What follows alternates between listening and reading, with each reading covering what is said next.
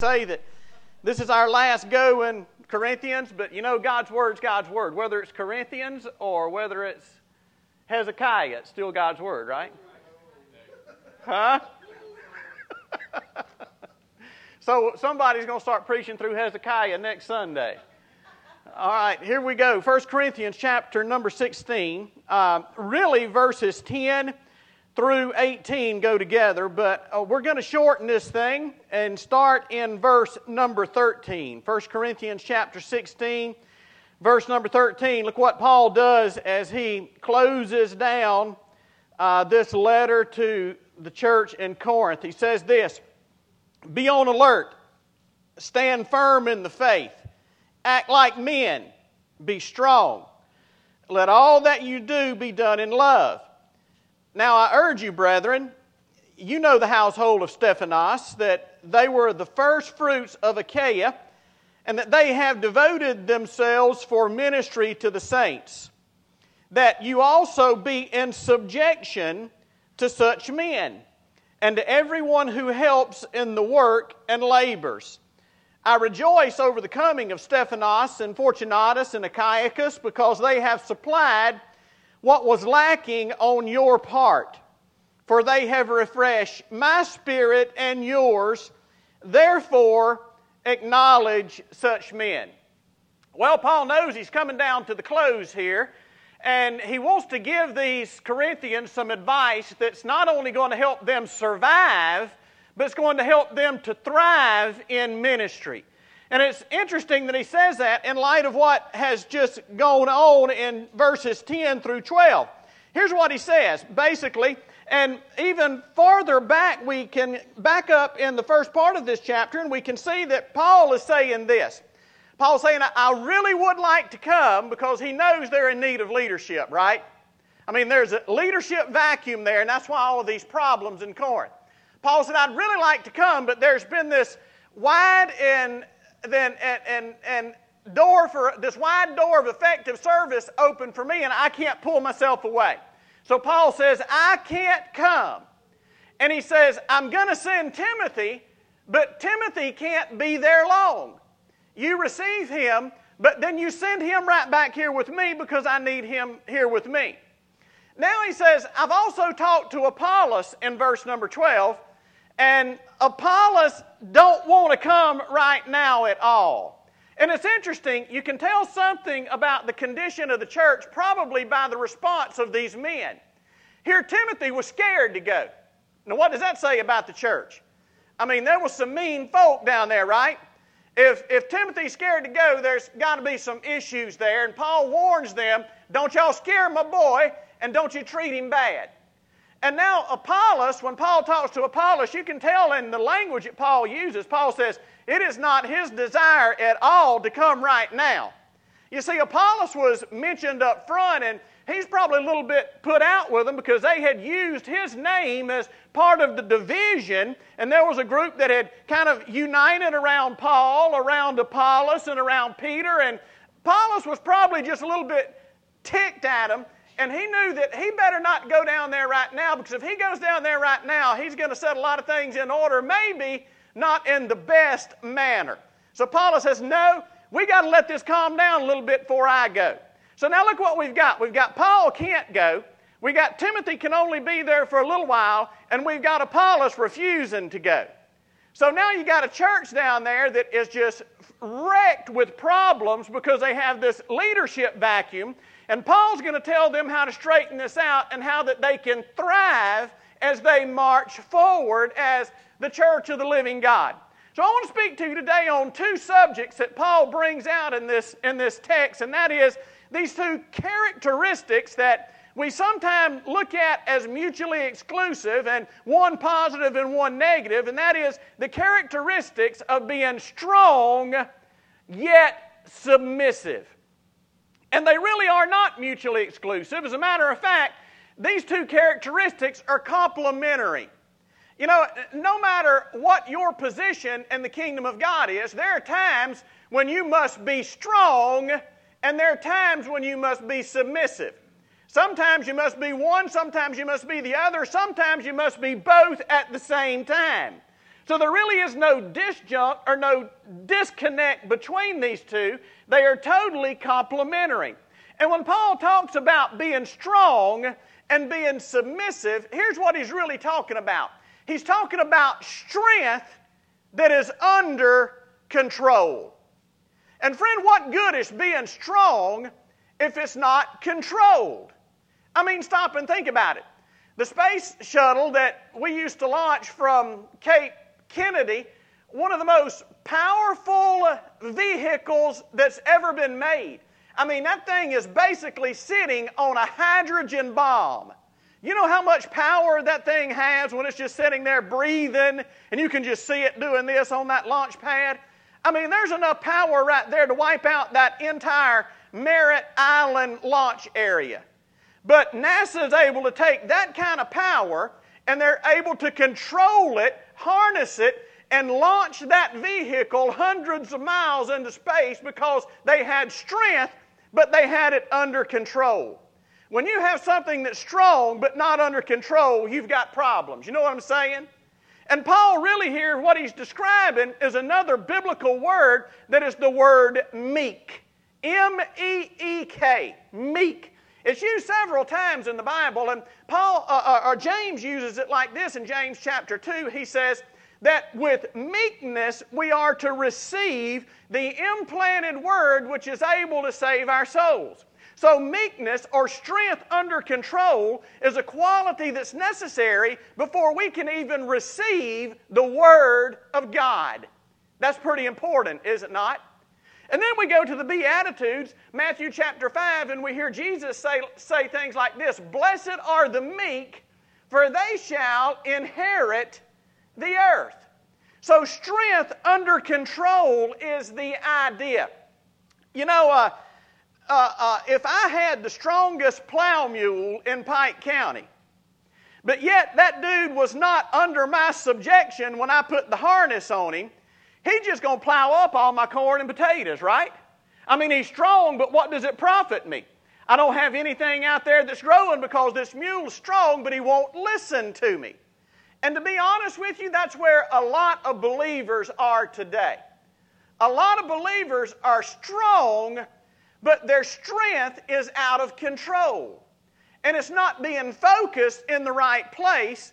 Therefore, that strength ends up sometimes being destructive rather than productive.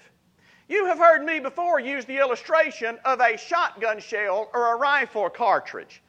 You know, all the strength in that cartridge, in that round, comes because of the direction in which the energy contained in that cartridge or in that shell is focused.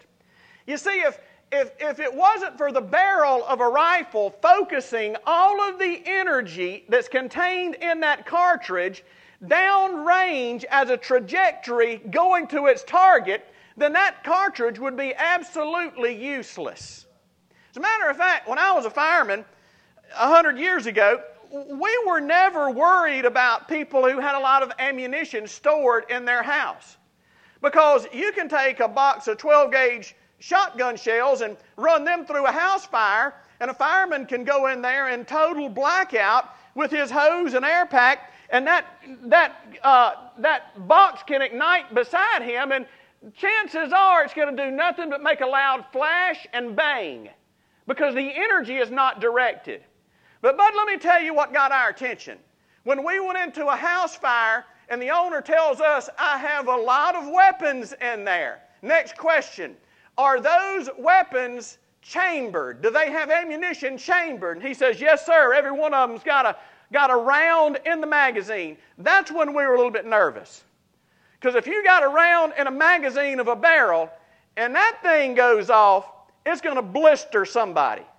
And pine trees, we've been in house fires where rifles would go off with one chambered, and you could hear 30-06 rounds going through pine trees a half a mile away.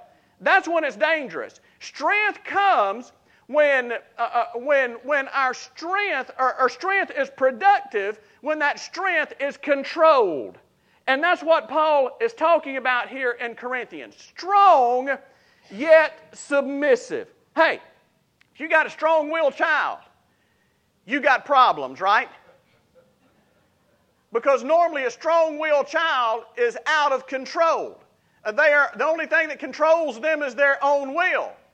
Somehow or another, if you can harness the energy of a strong-willed child, you've got something. You've got potential. You've got productivity. So a strong-willed child is not a bad child. It's just a child that needs to learn how to harness that energy.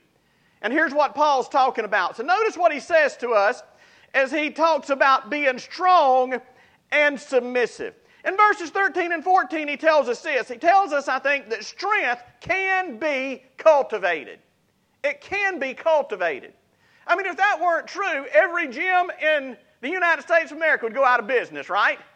Because what is it all about? It's about strength training. And it's about cultivating, and it's about becoming stronger in the physical realm. And if you can become strong in the physical realm, hear me, you can also become strong in the spiritual realm.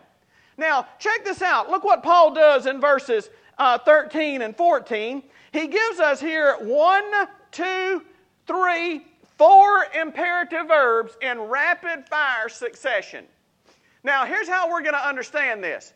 We're going to take the last one. We're going to take number 4 as the predominant verb in that group. And then we're going to let the other 3 explain to us how we achieve the goal that is embodied in number 4, which is what? Be strong. It's an imperative command, non-negotiable. Nobody has a reason or justification for being a spiritual wimp or weenie.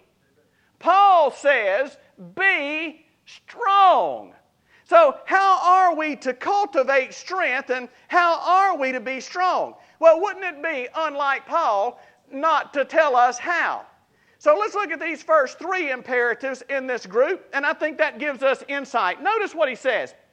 The very first one, in verse number 13, he says, be on the alert. Now, here's the heart of this word, and here's how it was used a lot of times.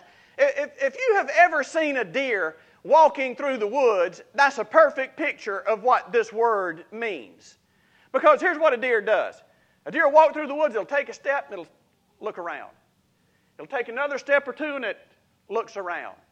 I mean, it's on high alert. You can just tell they're on high alert. And that's what Paul is getting at here when he says be on the alert. So here's what he's telling us. Number 1, if we're going to cultivate strength in our life, the first thing that we must do is we must be guarded. Guarded. Now, what are we to be guarded against? You got to keep it in context of what he tells us that we're to be. That we're to be strong. So here's what we're to guard against. If you were going to fill a bucket with water, and that bucket has holes in it, what is the first course of action that you got to take before you can ever expect to have a full bucket of water? You got to do what? You got to plug the holes. Otherwise, you're never going to have a full bucket of water. So what are we to be on the alert against? What are we to be guarded against? We're to be guarded against those things that steal our strength. To those things that rob us of our strength, i.e., what is the hole in the bucket in your life? What is it that's keeping you from being strong in the grace which was in the Lord Jesus Christ? What is it that's keeping you from being strong in the Lord, as Paul says in other places? What is the hole? Where's all the strength leaking out of? Because we got to plug that hole if we ever expect to be strong. Now, when we go to the Proverbs, here's what you'll find the writer of the Proverbs saying in his wisdom. He says, my son, do not give your strength to, and fill in the blank. Just go through the Proverbs and you'll find that formulaic saying, do not give your strength to this. And you know what he's talking about? The same thing that Paul's talking about. He's talking about, do not let something steal your strength. So what is it that's robbing you of your strength? What is it that's preventing you from being a spiritually strong person? I mean, for some of us, it's hobbies. Nothing wrong with a hobby until it crosses that line and it starts consuming all of your energy and all of your strength. For some of us, it's other unhealthy things like addictions. As soon as we get a little headway built up, that hook that's in us pulls us back in the direction that it wants to go. And it takes our strength away from us. I mean, for some of us, it's just the fact that we're undisciplined. And that robs us of all of our strength. So if we're going to be strong and thrive in the future like Paul wants the Corinthian church to do, friend, we got to be guarded. And we got to be guarded against those things that rob you of your strength. Next. Not only does he say if you're going to be strong, you got to be guarded, but he also says if you're going to be strong, we must be grounded. Grounded. Now check this out. Verse number 13, be on the alert, and here's the next what he says, stand firm in the faith. And you know how some of those big old oak trees that went through Hurricane Michael just stood there? You know why it was they just stood there? Because they were grounded. That's right. They had a deep root system, right? And if you and I are going to be going to be strong, then we got to be grounded. If you're not grounded, if you don't have deep roots, then the first little old breeze that comes along is going to blow you overboard. Man, I talk with folk all the time who are in spiritual shipwreck, and here's why they tell me they're in spiritual shipwreck. It's normally by some insignificant little piddly thing that happened way over here on the periphery that shouldn't even been a puff of wind, but it blew them down. So here's the reason why you're falling. Don't point towards anybody else. Don't point towards any circumstance. Don't point towards any hypocrite or anything that's happened in the church. The reason you're falling is because you're not grounded.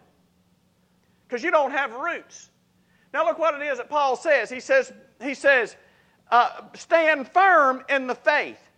And anytime the word faith has "the" in front of it, it's talking about the body of teaching that's contained within the Word of God. This is the body of teaching which encapsulates the faith. This is the faith. Jude says it like this. He requires or talks about the Bible as the faith once delivered to the saints. All of the teaching of God's Word. Now, here's the thing that we've got to do. We've got to answer a question before we can ever determine whether or not we're going to be strong. And here's the question that we've got to answer. The question that we've got to answer for ourselves, and be honest, is this. Is this book the Word of God? Is this book the Word of God? We've got to answer that question for ourselves personally. Because here's the implications. If this book is the Word of God, then this book has all authority in my life. And if it's the Word of God, that means I've got to obey it. I've got to move my life from where it is to where God's Word says it ought to be. Now, a lot of people answer that question in the affirmative, but when it comes down to living the book, they say no. They'll say, no, well, I think, well, then what you're saying is what you think has more authority than what God has said. You see, that just doesn't work. So here's where really being strong comes down. Everyone faces a fork in the road. And that fork in the road is over this book right here. Is this book God's Word? And if we say, yes, it's God's Word, then that mandates that we pull up our big boy drawers and we start living the book. Huh? If we say yes, then it's time for us to put on our big girl drawers and start doing what the book says and stop trying to justify why we're not doing it. I had rather somebody tell me, nope, the only thing that thing's good for is toilet paper, than I had somebody tell me, yep, that's the authoritative, infallible Word of God from cover to cover, and then not live it. Huh?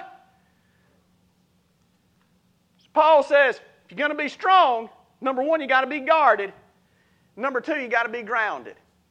If it's the Word of God, ain't no excuses for us not having deep roots right here. For us not knowing this thing to the very best of our ability and beyond, because the Holy Spirit gives us ability beyond our own to understand what He has written in God's Word. So Paul tells us, he says, if you're going to be strong, number one, you got to be guarded. Number two, you got to be grounded. And look at number 3 in verse number 13. Act like men. So let me say it like this. Paul says you got to be guarded, you got to be grounded, and number 3, you got to be grown up. You got to be grown up. You got to be an adult in more ways than just spiritually. When he says here, act like men, he uses a very specific. The word refers to a very specific part of the male anatomy. When he says, act like men, be grown up.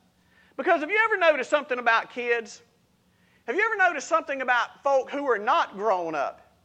Have you ever noticed about adults that are not mature and grown up? Have you ever noticed that they waste a whole lot of energy? Huh? I mean, how many times have I said just recently, looking back there in Gray's kids, my gosh, I wish I had their energy. Look what they're doing. They're climbing the walls back there, huh? I mean, they are. But here's the thing about it. Kids have a whole lot of energy, but it's all wasted. Is it not?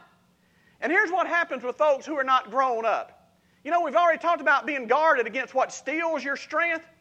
If you're not grown up, if you're not an adult, if you're not mature in the faith, you're going to waste a whole lot of strength doing things like fighting, arguing, bickering, justifying sin.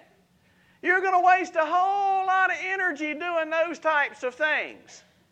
Whereas, if you're grown up, you got that energy focused like a laser, like down the barrel of a highly sighted, precise rifle. And there's not a whole lot of wasted energy. Everything is productive. You're using all of your energy in the right place rather than giving your strength to something else. So Paul tells us strength can be cultivated. He says, here's how you cultivate it. You cultivate it by being guarded against what robs you of your strength, by being grounded in what gives you your strength, that is the Word of God, and then by applying God's Word, just being grown up. Just being grown up, being mature in the faith.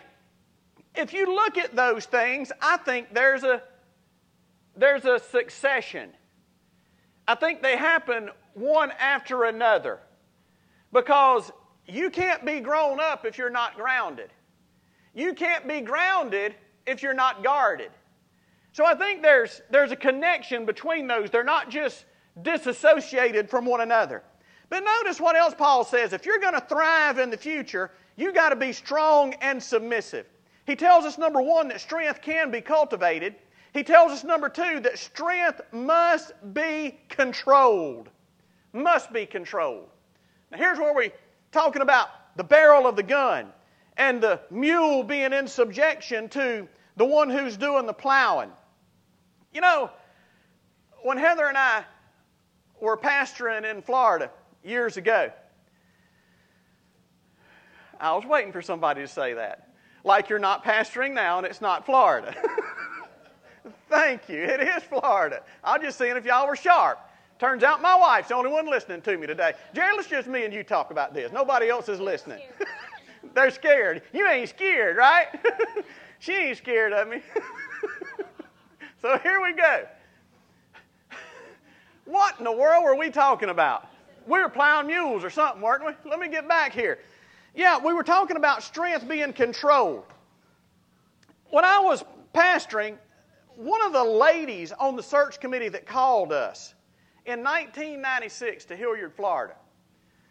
At that time, she was the highest-ranking female banking executive in the state of Florida. Did you hear me? The highest-ranking female bank officer in the state of Florida. Look here. This woman was these things. She was guarded. She didn't waste her words or energy. She was grounded and she was grown up. To the extent that most every man in our church was intimidated by her and was pretty much scared of her. But somehow or another, God just gave us a connection from the very beginning. And I knew that this lady was the type of person I wanted on my leadership team. Now look, I'm talking about this lady had some power. You know what I'm saying? She was a powerhouse in her profession, and it bled over everywhere else in her life. But I said, I got to have this lady on my leadership team. She served with us on our leadership team almost the entire time we were there. There was rarely a time when she and I disagreed about a course of action that should be taken. And if we disagreed, here's what she would say. She would say, now this is why I think we should do this in light of this, knowing that we're going to get this and this as implications because of this. Now, Pastor, why do you want to do what you want to do? Well, I want to do what I want to do because this and this and this and this. She said, well, Pastor, we see it from two different perspectives, but here's the bottom line. You're the pastor, so I'm going with what you want to do. Do you know how rare that is? It is extremely. Son, that is scarce as hen's teeth. But I want to tell you, I can work with anybody that has that type of characteristics. They're strong, but yet submissive. Here was somebody who knew when to be assertive and strong, and here was a time when she knew that it was God's will in her life to be submissive. So here's what Paul says. Check out these verses. I want you to see this. Notice what he does in verse number 16. He says that you also be in subjection to such men. Underline that phrase, to such men. And then in verse number 18 he says it again. Therefore acknowledge such men. So how is strength under control is the question. And Paul answers it again by the fifth verb, which is subjunctive in this series of 5. First 4 imperative, last one subjunction. He says that strength is controlled, number 1, by unconditional love. By unconditional love. Look what he says in verse number 14. Let all that you do be done in love. So here's what Paul is saying, and it's no coincidence that he says that right on the heels of saying, be strong. Now, you ever know folk that are strong, but they'll just, by golly, bulldoze right over the top of you? That's the scenario he's talking about avoiding. Because some folk are strong, but they're like a bull in a china closet. They don't have any self-awareness. They don't have any empathy. They don't have any concern for anybody else. But Paul says, let your strength be controlled by your unconditional love. It's the word agape, that God type of love. So strength, number 1, is controlled by love. But notice where he spends his time. Not only does he say that strength is controlled by unconditional love, but he says that strength must be controlled by qualified leaders. Now this is where I want to spend my time today. It took me all this time to get here. Because man, there is such confusion out there today about who or what is a leader. And right here, Paul gives us some rock-solid characteristics of leaders that should be the ones who are controlling the strength, the collective strength of the church. Look at it like this. Look at it as if the church is the rifle. You're a loaded rifle with a long barrel. That's what you are, okay? The leader is the one who picks up the strength of the church, which is embodied metaphorically as the rifle, the cartridge, and the barrel, and the leaders are the one who direct the energy of the church. That's what they do. They simply direct it. But they can't direct that energy if it's not under control. And man, there are a whole lot of churches today where everybody's just doing their own thing. Have you noticed that? Where everybody thinks they ought to be the leader, where everybody thinks they get a vote and where they vote themselves most of the time right out of the will of God. It's amazing. But man, there's something about this leadership issue and about being strong and submissive and knowing when to be strong, when to be submissive, when to be both, when to be in subject to your leaders, because like my female banking officer says, I would do it this way, but I'm going with you because you're the pastor. So and that's strong. And I want to tell you something, God gets all in that type of thing. He just does. That's what God honors. You know, I'm reminded, back in the 1970s, the 1970s assembled 5, maybe 6 of the most talented musicians who've ever played together. I mean, listen to me. Their albums just smashed the top of the Billboard charts. They were so good until you were still listening to them today. I'm still listening to them today. I listened to them on the way to church this morning because that's just spiritual. But here's what happened to that group. Every one of them was a type A, talented leader. So guess what they couldn't do? They could not pull it together because every one of them thought they ought to be the leader. So after a very short stint of smashing the top out of the Billboard charts, they all broke up and decided they were all going to be solo acts. You'd be hard-pressed to call to mind any song that they produced as soloists. But I'm telling you, if I told you the name of the group, we could put a list out there that long of how many they put out as a group. Might give you a hint a little bit later, but here we go. Notice what it is that Paul says. Let me give you some of these characteristics of leaders. And look, please remove me from this. Can you do that? I don't want you to think I'm preaching to you about me. I'm not. Here's why I want you to know this. You know, we are a sending church, and we might send you off somewhere one day. And here's how you know how to identify whether somebody is a leader or not.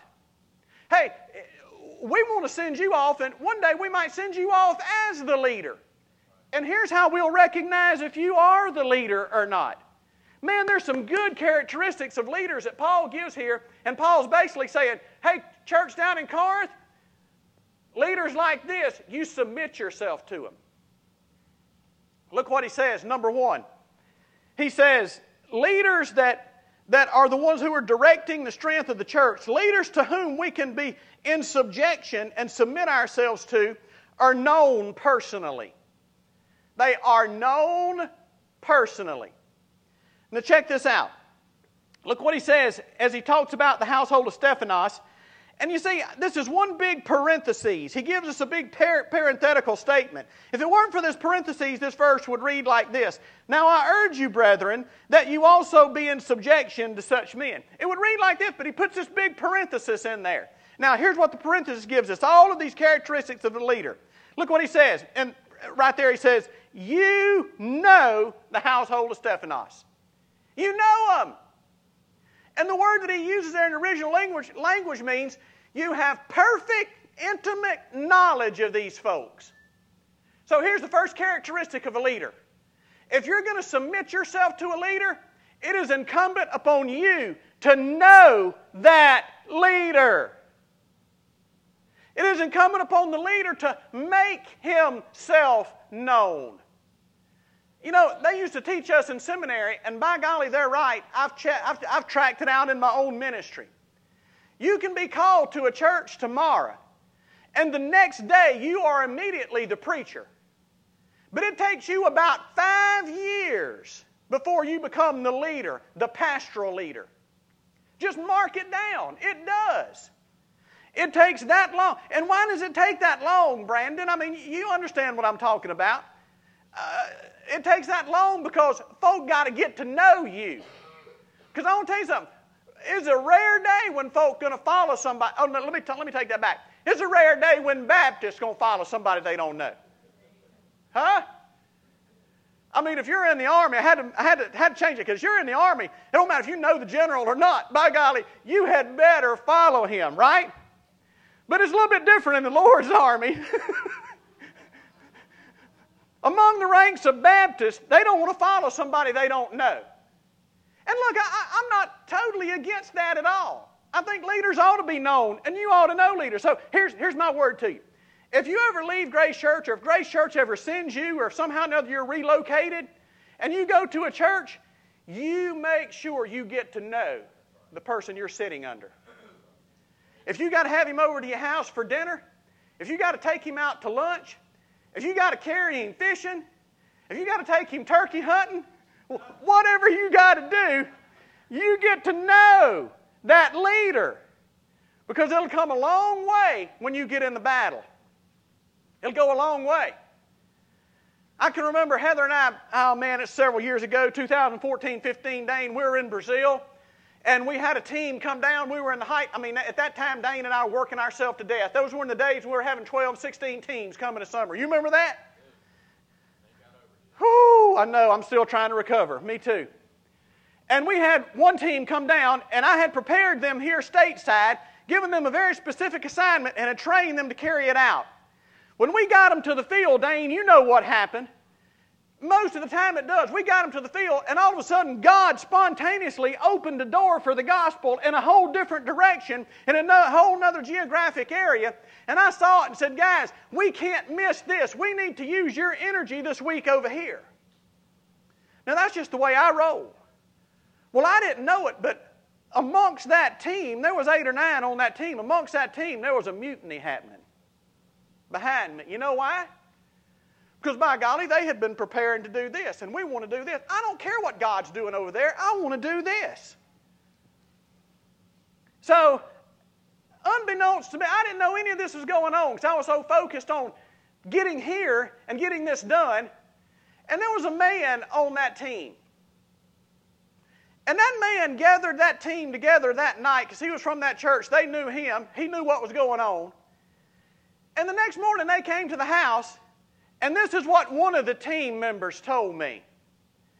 One of the team members came and sat down with me at breakfast and said, Pastor Richie said, I just want to apologize because our entire team was upset with you yesterday because we came down here thinking we were going to do this, and now all of a sudden we've been asked to go over here and do this, and we just didn't like that at all.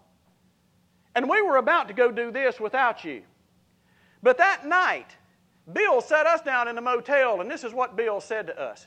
Bill said, now I want y'all to listen to me, and I want you to listen to me good. I know Richie Allen. You might not, but I know him. And I've known him for a long time, and here's what I know about him. He doesn't do stuff like this randomly and without a cause. If he's doing it, he's got dang good reason. So this is my advice to you. You listen to the man who knows this place better than you do, and let's get done what God wants us to do. Squelched every bit of it. And you know why we were able to make great advancement that week in an area where the gospel had never been? Because there was a man leading that team, and he knew me. And you know who it is sometimes that I find in local churches who don't want to follow the leader or think they know a better way, disagree and want to go this way? It's because they don't know the leader. All I ask sometimes, and all leaders ask, is, hey, give me the benefit of the doubt. Do you know me? Am I a conniving shyster who's tried to put it to you? Who's tried to stab you in the back? Is that my M.O.? I don't think I've ever done that. So if I've never done it, why do you think I'm doing it now? Probably not. So Paul says leaders, number 1, are known. Number 2, not only are leaders known personally, but leaders are fruitful paternally. Paternally, as a father. Look what else Paul says. Paul says, you know, and look, he doesn't just say Stephanos, he says the household of Stephanos. In other words, you know the entire family of Stephanos. Here's the characteristic of a leader. A leader's first assignment is to lead his own family. If he can't lead his own family, Paul says if a man can't manage his own house, how can he manage the house of God? So what Paul is saying here is, check out Stephanos. You know him. Not only you know him, but look at his family. All of his family are believers.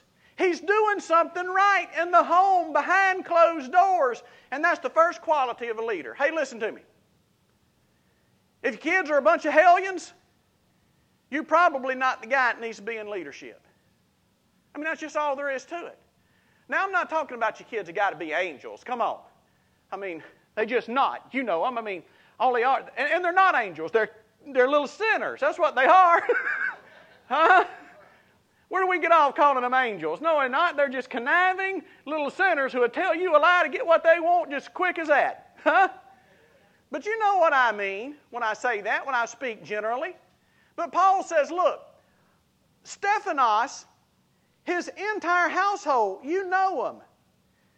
And man, that's a quality of a leader. If a leader can't impact those who are closest to him, then how in the world is he going to impact those who are a little more distant from him? So number two, second quality of a leader. Not only are they known personally, but they are fruitful paternally. Now, I just abandoned my alliteration scheme for the sake of this text. Notice number three. They have an established track record. Look what Paul says. He says, you know the household of Stephanos, that they were the first fruits of Achaia. In other words, Paul says, hey, they're not new converts. They're not Johnny-come-lately, the new kid in town. Hint? Did y'all catch that little hint? All right. Just want to make sure y'all with me. Do you know that longevity says a whole lot for leaders? Did you know that? Longevity. How long has this person been doing it? But let me tell you what it is that most churches who are still operating under the old system where they run off a pastor every 2 years and they try to get the next one not like the one that they just had so they can do this, that, or another thing. So they get a search committee together of people who are not guarded, who are not grounded, who are not grown up to call the next pastor. And here's what they want, Cliff. They want somebody who is about 25 years old, who already has 10 years of experience pastoring, who wears skinny jeans and no socks and can appeal to the young folk, because we got to get some young folk in here because our church is dying. I mean, am I right?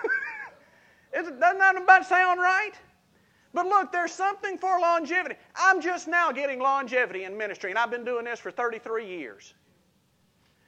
And ironically, because I'm doing it for 33 years, nobody wants me because I'm an old man. Huh? Longevity. There's something about longevity. Look at this guy's track record. What has he been doing? What is he doing? And that'll give you a good idea of what he will continue to do in the future. And Paul looks at Stephanos and says, you know Stephanos, and you know his whole household. And he is not the new kid on the block. He is a seasoned veteran at this. Check out number next. I don't even know what number I'm on, but check it out. Look what else Paul says in verse number 13. Here's another characteristic of a leader, that they have devoted themselves. So characteristic number 4, I think, is they have unswerving devotion. Unswerving devotion. The word that is translated devotion there, I think the King James translates it, Dane, addicted. They've addicted themselves to the ministry of the saints. And here's what the word means. The word means that they have set themselves apart solely and exclusively for this work. So here's what you do. You look at a leader and you say, man, is he devoted to this, or is this just something he's doing as a hobby? Has his longevity in life indicated that he's devoted himself to this? And somebody who's devoted to it, guess what? If they're devoted to it, they ain't going to run off the first time there's trouble. They're going to stick with it. It doesn't matter how mean the people are. It doesn't matter how bad the circumstances are. It doesn't matter how tough the going is. If a leader is devoted to it, friends, he is there, and he's there for the long haul. I get the impression today that a lot of leaders are just doing this till something better comes along. And that's not the case with biblical leadership. Check out number next. Not only do they have unswerving devotion, but they have what I call scriptural legitimacy. Because look what Paul says in verse number 15. They have devoted themselves, and here's what they devoted themselves for the ministry to the saints. Ministry to the saints. That's what legitimizes leadership. Now, hear me. There's a lot of guys today that think what legitimizes them is the fact that they were on the ticket at the last state pastors' conference and they preached at the pastors' conference. That's not what legitimizes. What legitimizes is not how big your church is in membership. What legitimizes is not how many conferences you led last year.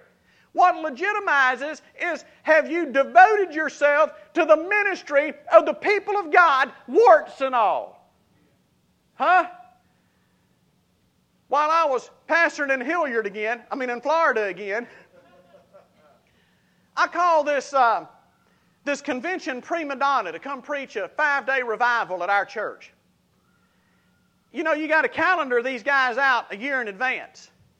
And I was foolish. I listened to him preach at a conference one time, and I said, man, I'd like that guy to come preach in our church. So I scheduled this prima donna to come and get in my pulpit at my church. So a week prior to him coming and us starting the revival, I called him on the phone to iron out some of the last-minute details, and here's what he said. He said, now, Pastor, I'm coming to your church to preach a revival. And when I say I'm coming to preach a revival, that means I'm coming to your church to preach. I'm not coming down there to eat supper with your people. I'm not coming down there to go to fellowships. I'm not coming down there to hang out at Sunday school socials. I'm not coming down there to be in a meeting after church. I'm coming down there to preach, and then I'm going back to my motel until the next time it's time for me to come back and preach. You know what I said? I said, sir, what's your address? He said, well, my address is such. I said, there'll be a check in the mail for you next week because from right this moment on, you're fired. And I paid him because I had him booked for a year, which means he probably turned down some other opportunities to fill that week. But I want to tell you, I don't want anybody in my pulpit that's too good to minister to my people. If you can't hang out with our people, because that's where ministry takes place. It takes place life on life. I think ministry has accomplished more by one-on-one, life-on-life impact than maybe through the pulpit. You know how high I regard preaching the Word, right? I'm going to go do a revival in a little country church next month. And you know what I'll spend more time doing than preaching? Hanging out with farmers, going to dinner and lunch and breakfast with all kind of people while we're there. How do you think it'd go over if I said, now listen, I'm going to come preach a revival, but you just send somebody up my motel and pick me up at 6:30 to have me there by 7, and I want to be back in my room by 9 o'clock, and y'all leave me the heck alone. Who's laughing? Thank you. Man, legitimacy is about being willing to roll up your sleeves and get down into the dirt of ministry, right? Hey, I wish it was just preaching. I wish it was. I'd send out my resume to the biggest church in Florida right now. But even at the big churches, it's not just about preaching. One of my mentors told me, he said, son, a big church just means that's a bigger squirrel cage. And he said, if it's a bigger squirrel cage, there's more nuts. So... sounded reasonable to me, so I'd rather stay here with a few nuts. Y'all come on, lighten up, huh? I didn't offend you, did it, Mr. Monk? I didn't offend you, did it? That offended Ron. We got a small cage, that's right. So just a few of us nuts in here, right? Here we go. All right, number next. Characteristic of a leader to whom we can and should subject ourselves. Verse number 16, look what he says. That you be subject to such men and to everyone who helps in the work and labors. Characteristic, number 5 or 6. A leader is also a hard worker.